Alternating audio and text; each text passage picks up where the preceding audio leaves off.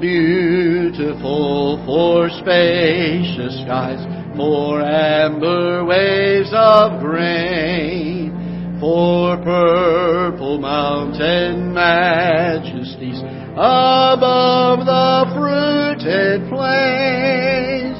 America, America, God shed His grace on thee, and crown thy good with brotherhood from sea to shining sea. Oh, beautiful for pilgrims' feet who stern impassioned stress, a thoroughfare for freedom beat across the wilderness. America, America, God meant confirm thy soul with self-control, thy liberty in law. Oh, beautiful for heroes prove in liberating strife, who more than self their country loved, and mercy more than life. America, America, may God thy gold refine, till all success be nobleness, and every gain divine. Oh, beautiful for patriot dream that sees beyond the years, thine alabaster cities gleam, undimmed by human tears. America, America, shed His grace on thee, and crown thy good with brotherhood from sea to shining sea. Amen. Thank you. You may be seated. God has sure given us a wonderful country, hasn't He? We thank the Lord for it. It certainly is not without its problems. We need to be praying. The Bible tells us to pray for those that are in leadership over us.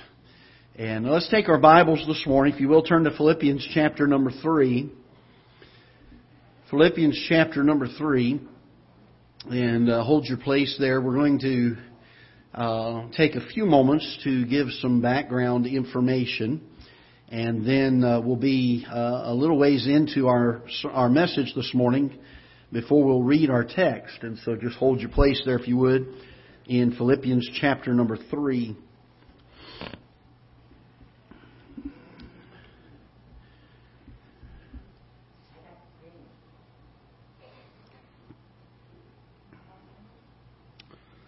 Philippians chapter number 3.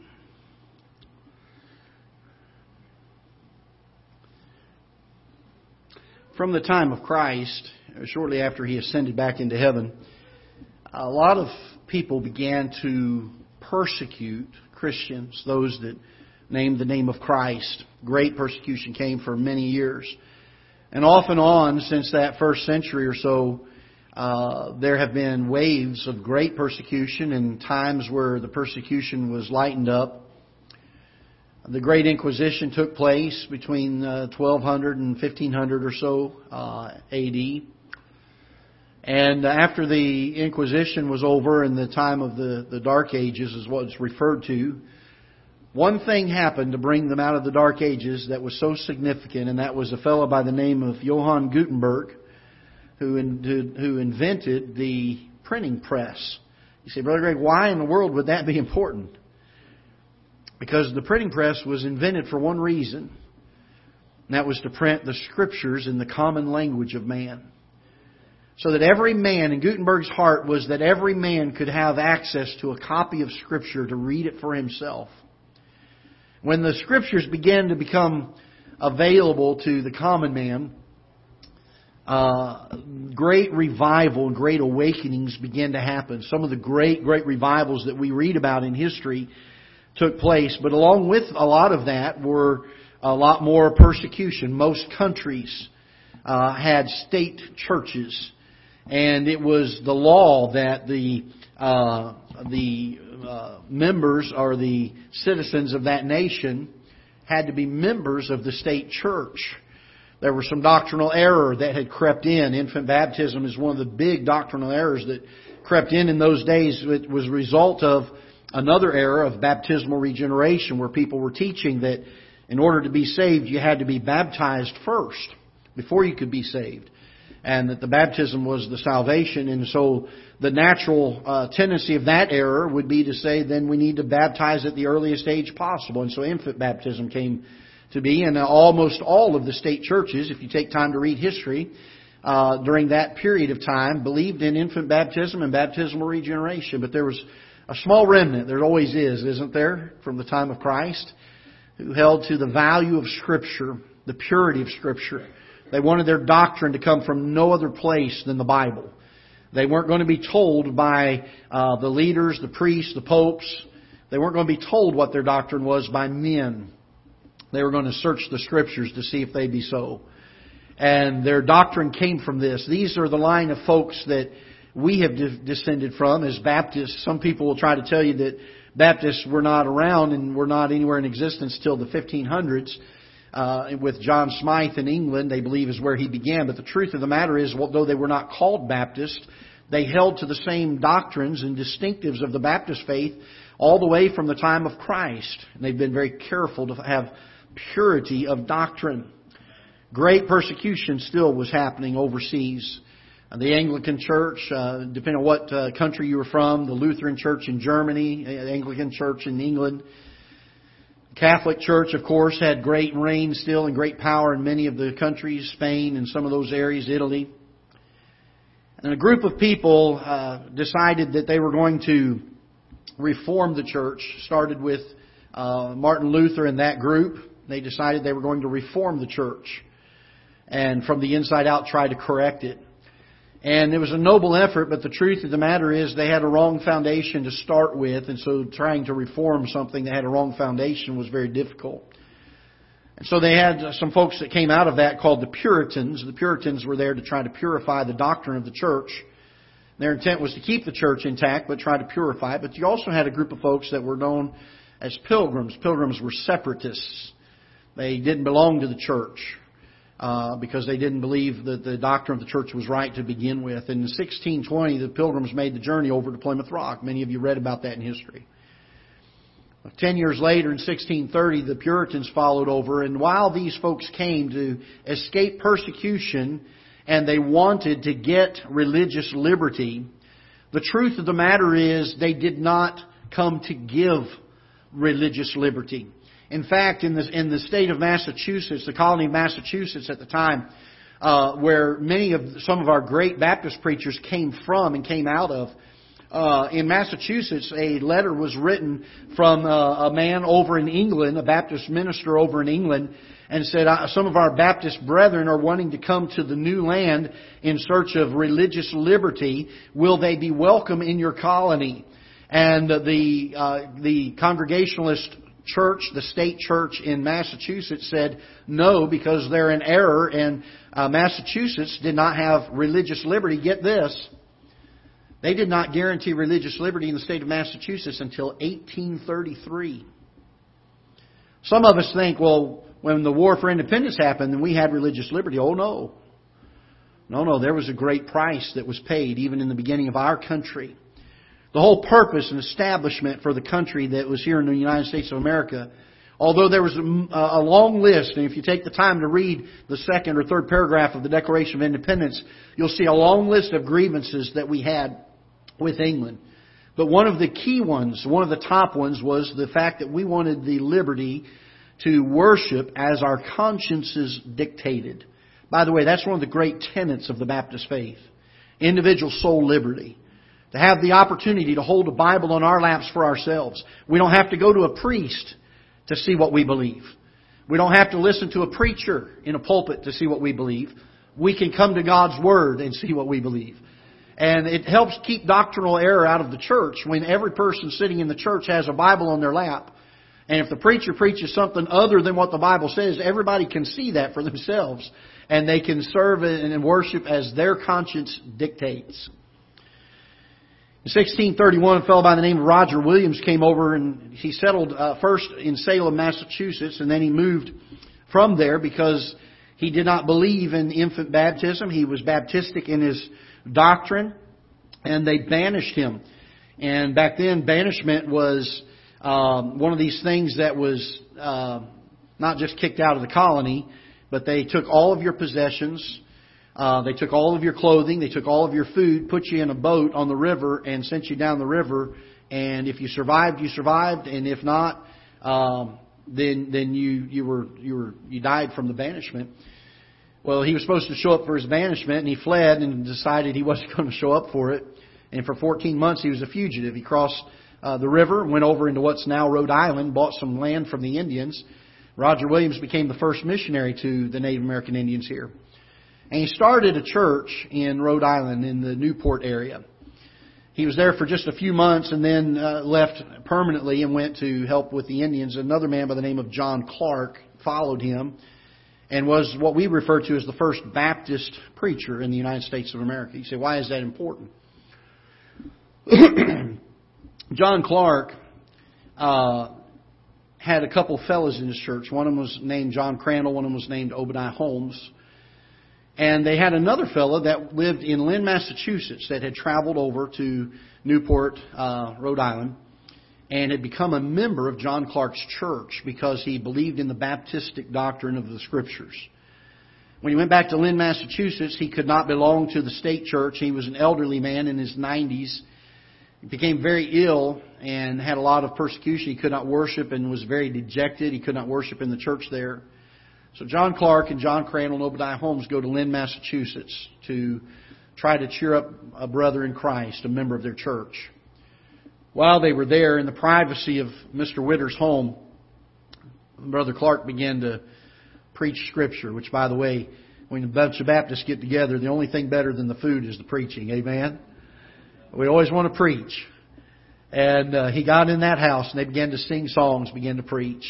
While they were doing it, some magistrates from the township came and arrested all three men, told them they were to pay a fine or to be well whipped. John Clark and John Crandall both had their fines paid before they could object to it. Both of them had objections to their fines being paid, but it had already been done and they were not allowed to recant the fine. And Obadiah Holmes the same person tried to pay Obadiah Holmes' fine, but by the time he had heard wind of it, he said, no, for conscience sake, I cannot let you do that. He said, for me to pay a fine would be to admit that I am guilty and I've done nothing wrong but preach the gospel of the Lord Jesus Christ. And they took him to the whipping post and gave him 30 lashes. The man who did it spit on his hands 3 times and with all of his strength in the records gave him 30 lashes with a 3-cord whip, meaning there were 90 stripes laid on Obadiah Holmes' back. When they took him down from the whipping post, Obadiah Holmes said that famous phrase, "You have beaten me as with roses." God was gracious to him during the beating and allowed him to be so disassociated and so overwhelmed with the presence of Christ in that moment that the pain was not even there. But for many, many weeks afterwards, in order for him to sleep, he had to lean on his knees and elbows to get physical relief from the beating. This is some of the price that has been paid for you and I to sit here today. In 1663, a charter was finally given to the colony of Rhode Island. John Clark, after leaving Lynn, Massachusetts, went to England and spent 11 years petitioning Charles I for a charter. And Charles I finally gave a charter to the colony of Rhode Island. And for the very first time in the history of man, there was never any other time that there was a civil government that issued a document guaranteeing the religious liberty of the inhabitants of a colony or state. The charter at Rhode Island was the very first such document in our history, in the history of all of mankind. In the 1760s, we're getting close to the time for our war for independence. There was still a lot of persecution going on. In Connecticut, there was a lady by the name of Elizabeth Backus, who was a Baptist woman raising her children in the Baptist faith. And she was imprisoned for holding to the Baptist faith. Her son Isaac Backus began struggling and fighting with some of the magistrates and some of the political leaders of the day, petitioning them for redress of religious liberty, to be able to gain religious liberty. And so about 1760 is when we start seeing some of the first inklings of people that began fighting back for their religious liberty and to get religious liberty in other colonies. In Virginia, 43 pastors were arrested and beaten. Baptist preachers were arrested and beaten. Some of them had some lawyers that came to their defense, some lawyers from the Pennsylvania area. These lawyers were named Patrick Henry. You might recognize that name from history. And another fellow by the name of James Madison, who's known as the father of our Constitution. These lawyers and Thomas Jefferson, these three men began to defend some of the preachers there in Virginia. Several of the preachers that had been arrested were being indicted, and the indictment this was the exact quote for the indictment for these men: for preaching the gospel of the Son of God. That was their indictment.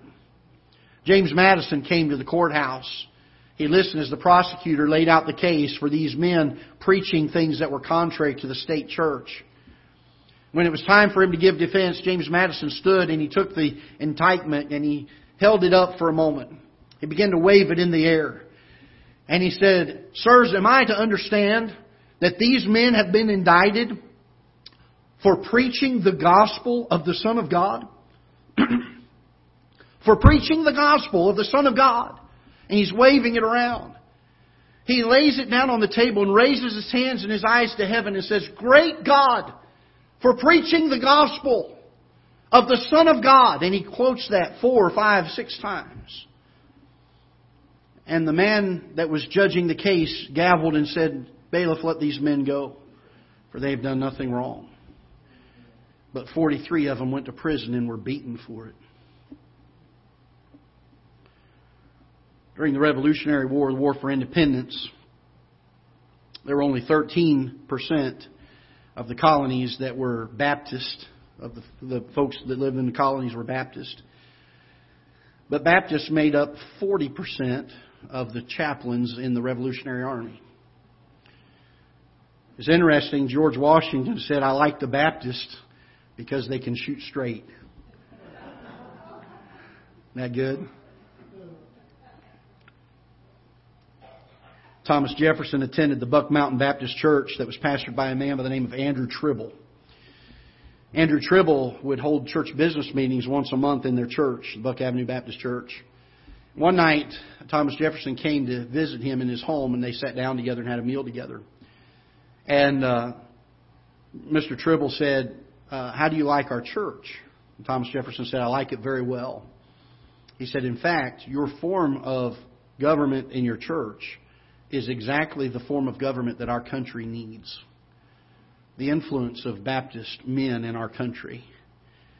James Madison, who was the father of our Constitution, was so busy at the Continental Congress as they were getting the Constitution written that Patrick Henry was back home petitioning to go to the ratifying convention for our Constitution, and had a lot of support, and it was looking like they would send Patrick Henry instead of James Madison for the ratifying conference of the Constitution. And that would have been disastrous, because had James Madison not been there, our Constitution would not have been ratified the way that it is today. James Madison came home and he realized the importance of this, and he went to meet with a fellow by the name of John Leland. John Leland was a Baptist preacher that was supporting Patrick Henry and had great influence through that area of the country. He went and met with John Leland. He said, "Mr. Leland, if I don't go to this meeting, our Constitution has a good chance of not passing." He said, "What is it that is so dire for you to support Patrick Henry instead of me to go to the conference?" And John Leland said this: "There is no guarantee in the Constitution for religious liberty." James Madison said, "If you'll put your backing behind me and support me to go," he said, "the very first amendment that we will make is that Congress shall make no law that is going to prohibit the free exercise or the establishment of churches." And true to his word, when James Madison got back with the support of John Leland, a Baptist preacher, he was able to make that amendment to the Constitution, and we've enjoyed it to this day. You say, how do we have religious liberty? A lot of Baptists got together and said, we believe in religious liberty. Somebody said years ago, Baptists may not always be right, but they're never in doubt. We may not be right on every issue, but I will say this. When it comes to the issue of religious liberty, it is a God-given, and as our Constitution and our Declaration talk about, it is a right that is given to us. In fact, Thomas Jefferson put it in the Declaration of Independence that it's an inalienable right. Cannot be taken away. It's given to us by our Creator, not by any form of government. Government doesn't tell us this morning that we get to meet as Ketha Heights Baptist Church. God in heaven told us that. During the Revolutionary War, George Washington was so influenced by many of the Baptist preachers. At the time of the beginning of the war, he was a member at St. Paul's Episcopal Church in New York City. The problem with that was the Episcopal Church officially was in opposition to the war for independence. And it was kind of hard for the leader of the Continental Army to be sitting there in the church service and the preacher preaching against it. So he went across town to the Fifth Avenue Baptist Church, where a man by the name of John Gano was pastor. He was baptized and became a Baptist at the Fifth Avenue Baptist Church before the war was over. A lot of people don't realize that George Washington was a Baptist. And there is a picture, if you go over to Kansas City to the William Jewell College, there's an actual painting of George Washington surrendering his battle sword to his preacher, John Gano. And the sword is also on display right next to the picture. This church, this Fifth Avenue Baptist Church, was historically and distinctively Baptist. It held to the tenets of the Baptist doctrines and the Baptist faith and the Baptist distinctives. They had several pastors that followed John Gano, Thomas Armitage, and some others. Thomas Armitage was a good one. Then there were some others that came after him that became very, very liberal. Today, that church is known as Riverside Church in New York City, is the most liberal church in the United States of America. I say all that to say this: a great price has been paid for us to sit here and to buy our conscience as God gives it to our hearts through Scripture to worship what we believe to be right according to the Bible. But how does a church get from being the Fifth Avenue Baptist Church, where the first president of our great United States became a Baptist and learned the Baptist faith, to becoming the Riverside Church, which is now the most liberal church in America in just a couple of hundred years? What happened? If you will, look with me in Philippians chapter number 3. And I want us to look at some things from Scripture. Because I want us to see today some of the things that will cause a church to leave the truth of God's Word.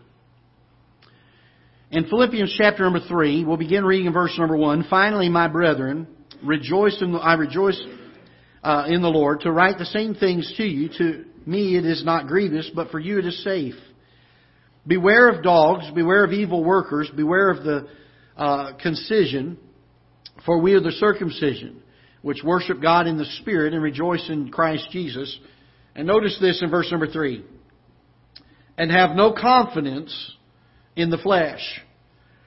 Though I might have also confidence in the flesh, if any other man thinketh that he hath whereof he might trust the flesh, I more. He said, listen, he said, we ought not to have confidence in the flesh. Paul's telling them this.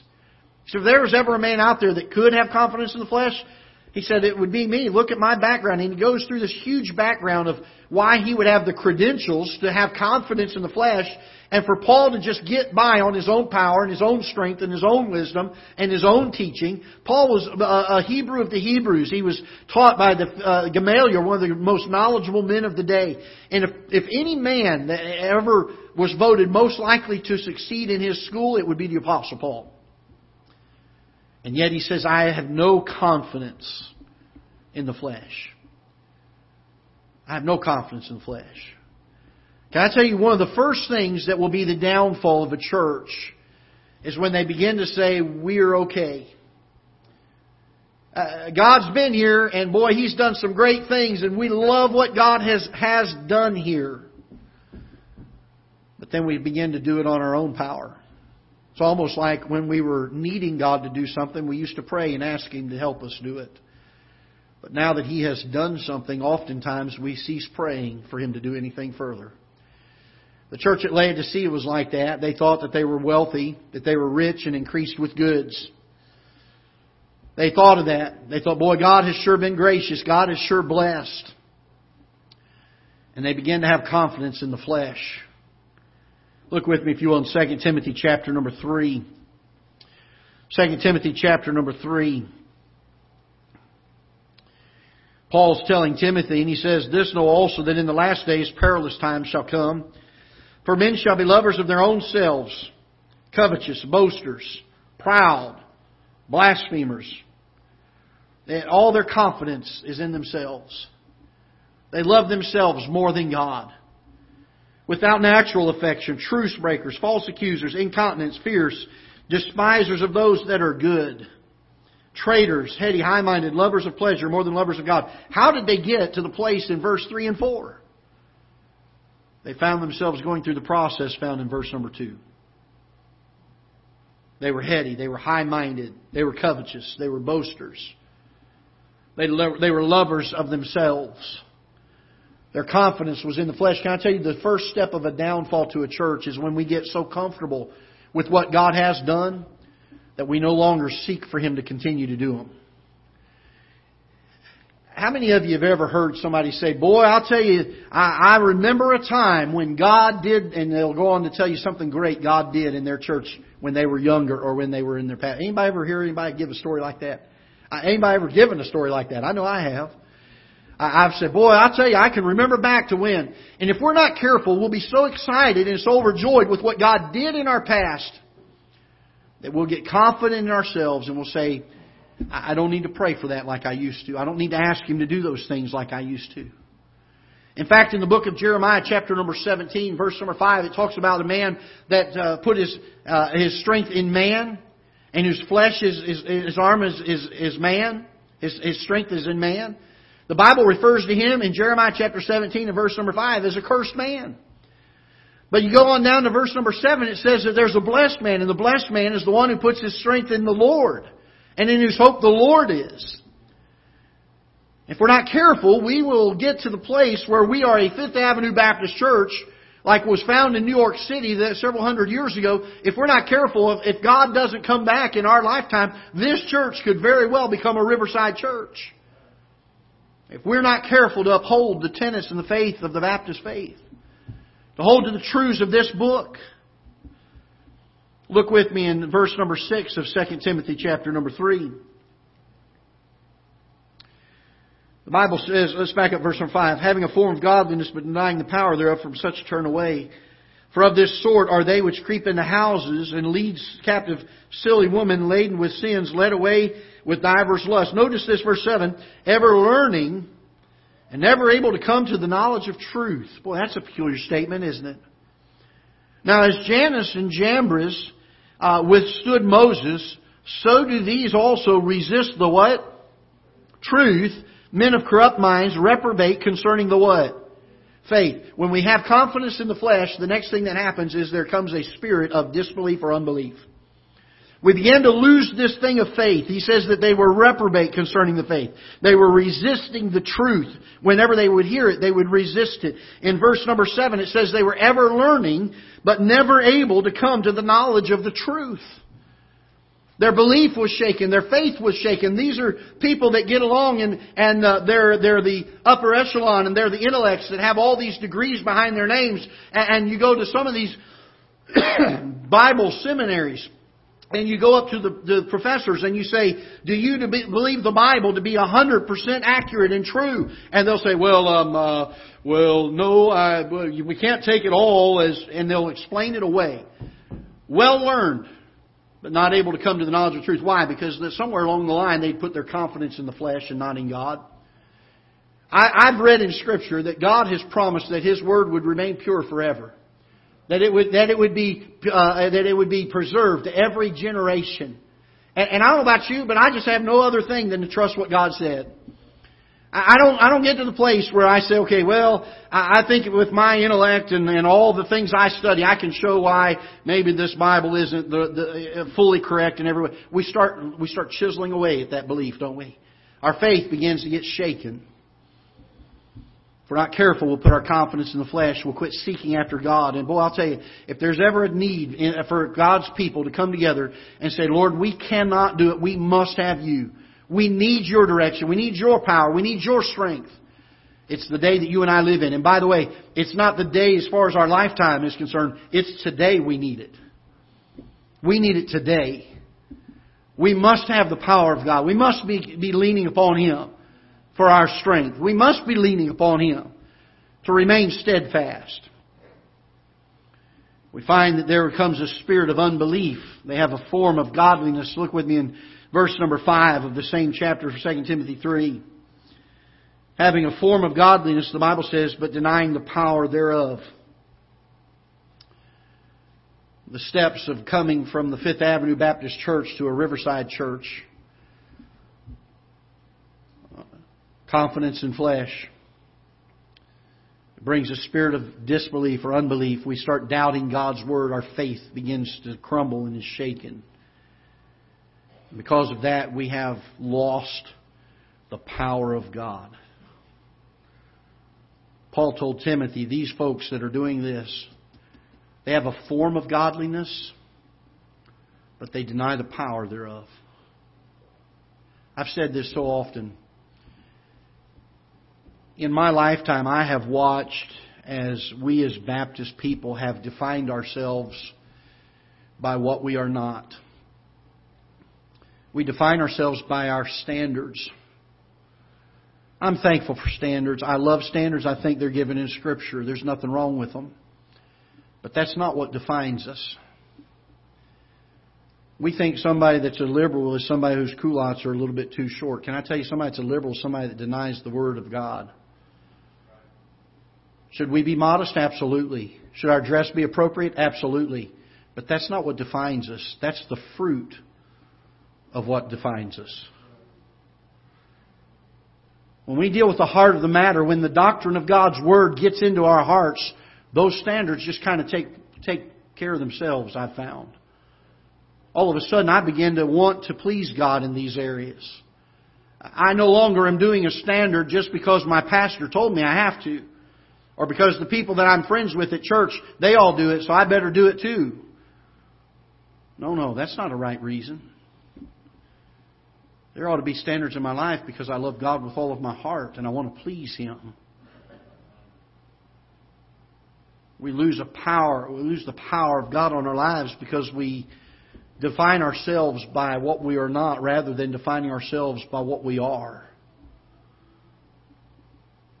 We get to become accustomed to the same old thing. We go through the motions of doing our ministry every week. The church dwindles and it dies and the congregation gets smaller and smaller and weaker and weaker and the Spirit of God just seems to be vacant from that place. Oh, may God help us that we not ever get to a place here at Ketha Heights Baptist Church where we do not have the presence of God here. We go through the motions of doing ministry and we think that activity is spirituality. Can I tell you this? That's never the case. A love for God with all of our heart, a love for His Word with all of our heart produces the spirituality in us. The standards, the activity, the labor in ministry, Those are all the fruit of what has come out of this. So often we get so busy teaching how to and things that we ought to be doing as a church, and we leave out the power of God entirely. I've been in churches that were very busy running buses and bringing people into church. I've watched them walk a lot of people down the aisle and dunk them in a baptistry. God's power be as far away from that church. His presence so far from there. Oh, I believe God is honored when people get saved. When people are baptized, I believe there's some great things there. But if all we're doing is trying to produce some kind of an outward shell of a product and trying to work outwardly in serving, we've lost the power of God. Why? Because of confidence in the flesh that has shaken our faith and caused us to lose the power of God. We begin to have a form of godliness, a form, but deny the power thereof. Look with me, if you will, in verse number 3. The Bible says, without natural affection. These are the men who are lovers of their own selves. They're covetous, they're boasters, they're proud, they're blasphemers, disobedient to parents, unthankful, unholy. He says this in verse 3. Without natural affection, truce breakers, false accusers, incontinent, fierce, despisers of those that are good. The final step into the reprobate process of a church is all of a sudden there is no Christ-likeness found anywhere near it. You go to the Riverside Church today and they'll have homosexual preachers in the pulpit. They preach things that are in direct opposition and directly opposed to God's Word. Why? Because they've leaned on the flesh that has shaken their faith, losing the power of God on their ministry.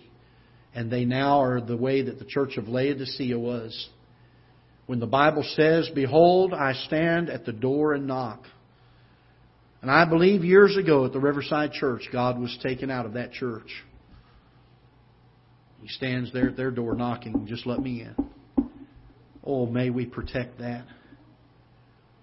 May we protect and not get to this place where we become apathetic about our faith. Folks, a great price has been paid. We celebrate today religious liberty because men and women were willing to be beaten, imprisoned, banished. They were willing to be killed, to go into battle and face the onslaught of war, knowing they would not benefit from it. But they knew that down somewhere further down the road, there was coming a generation after them that would gain the benefits of their sacrifice. I am moved when someone sacrifices for me. That's why when I learned of my sin and I found out what God had done for me, it moved me. When I realized that I was lost in sin and was fighting a battle of sin that I could not win, there was a debt there that was owed that I could not pay. God sent His Son to die on a cross for me. He didn't owe it to me. There was nothing good about me. But He did. He died for me. I don't get over that easily. Neither do I get over when I begin to think of the great price that has been paid for me to have the great liberty to openly kneel or bow my head in a public place and pray to the God of heaven. To carry a Bible in my hand or put it on the dash of my car. And at any moment I want to, in this country, I can pull that book out and begin to read it. Because somebody was willing to give their life for me to have that privilege. May we hold these truths. Not just the truths of a civil government, but the truths of God's Word. May we not let them be shaken.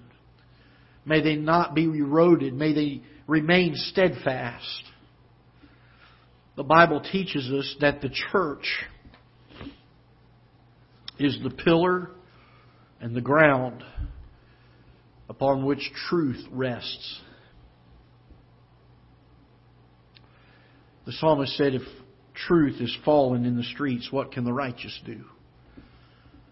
Can I tell you today, we are in danger of truth that is left in our trust.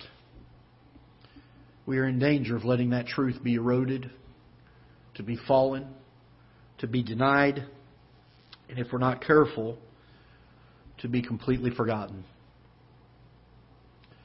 May we not follow after the path of the church in New York City or others like it, but may we remain steadfast for two reasons.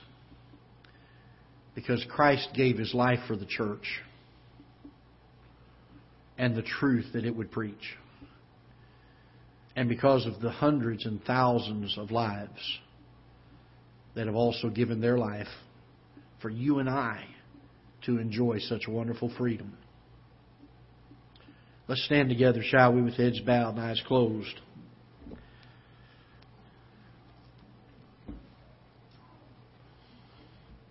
If you're here today and you've never trusted Christ as your Savior, you don't know if you were to die right now, that you'd go to heaven. If you're hoping,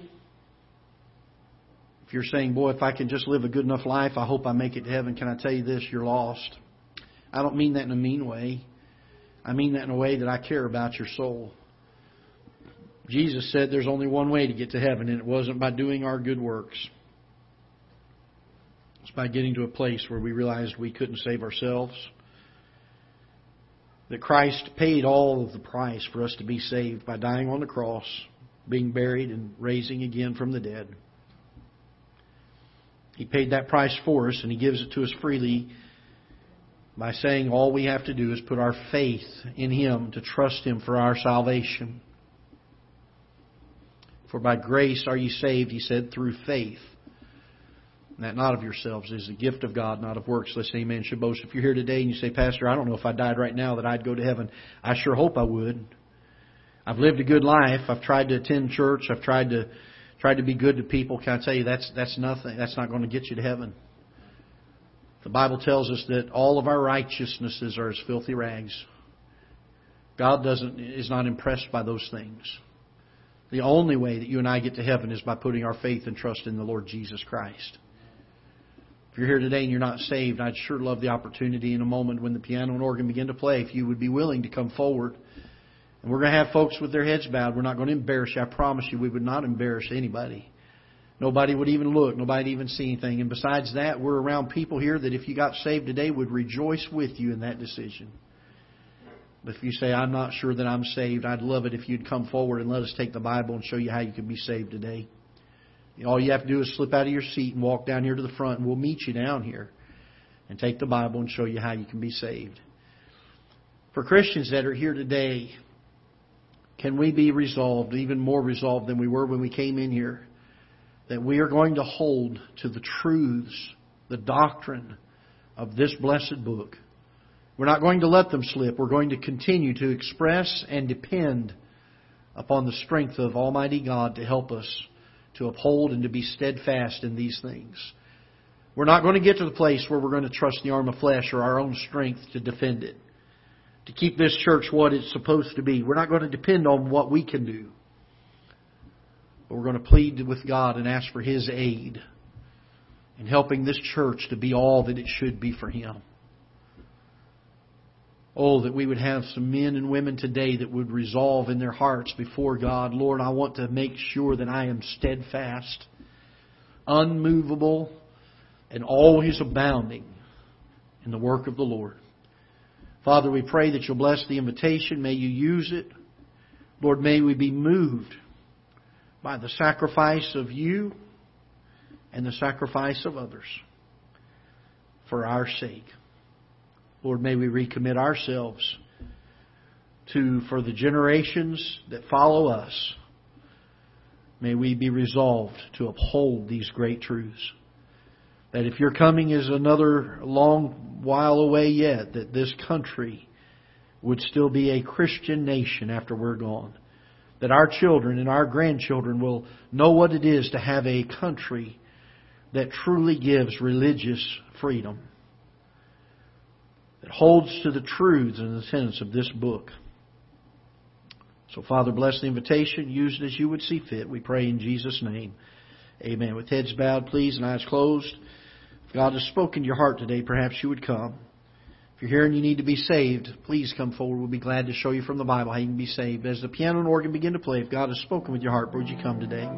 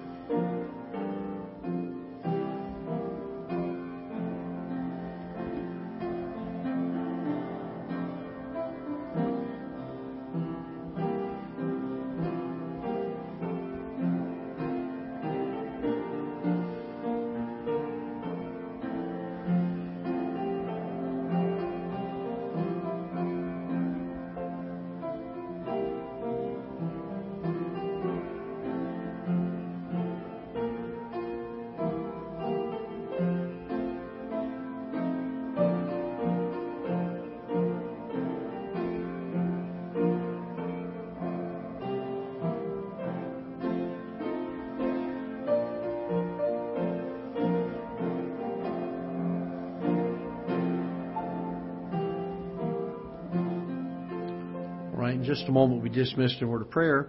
I know some of you have got family commitments and things this afternoon, and I want to wish you a happy 4th of July and Independence Day celebration. And be careful out there today. A lot of folks on the road, and if you're shooting fireworks, be careful with those, and certainly enjoy the time with family. If you're able to stay for lunch, we have lunch downstairs, and I already saw some of it, and I'm ready to go. I'm excited about that. And whether you're a member or visitor, you're welcome to stay for lunch if you'd like to. Our ladies put on a really good meal down there. You're going to miss it if you go. But you're welcome to stay for lunch if you'd like to.